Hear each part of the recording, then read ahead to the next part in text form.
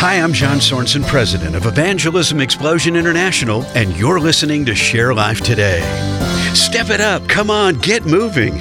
We've heard and maybe even said that phrase in order to spur on a child or a teammate. You better hurry up. You need to do what you need to do. Well, we've heard it, but are we doing it? Are you stepping up and sharing your faith and discipling other believers? And if you're not, you'd better get moving. But don't do it because I'm telling you to do it. Do it because Jesus has commissioned you to do it.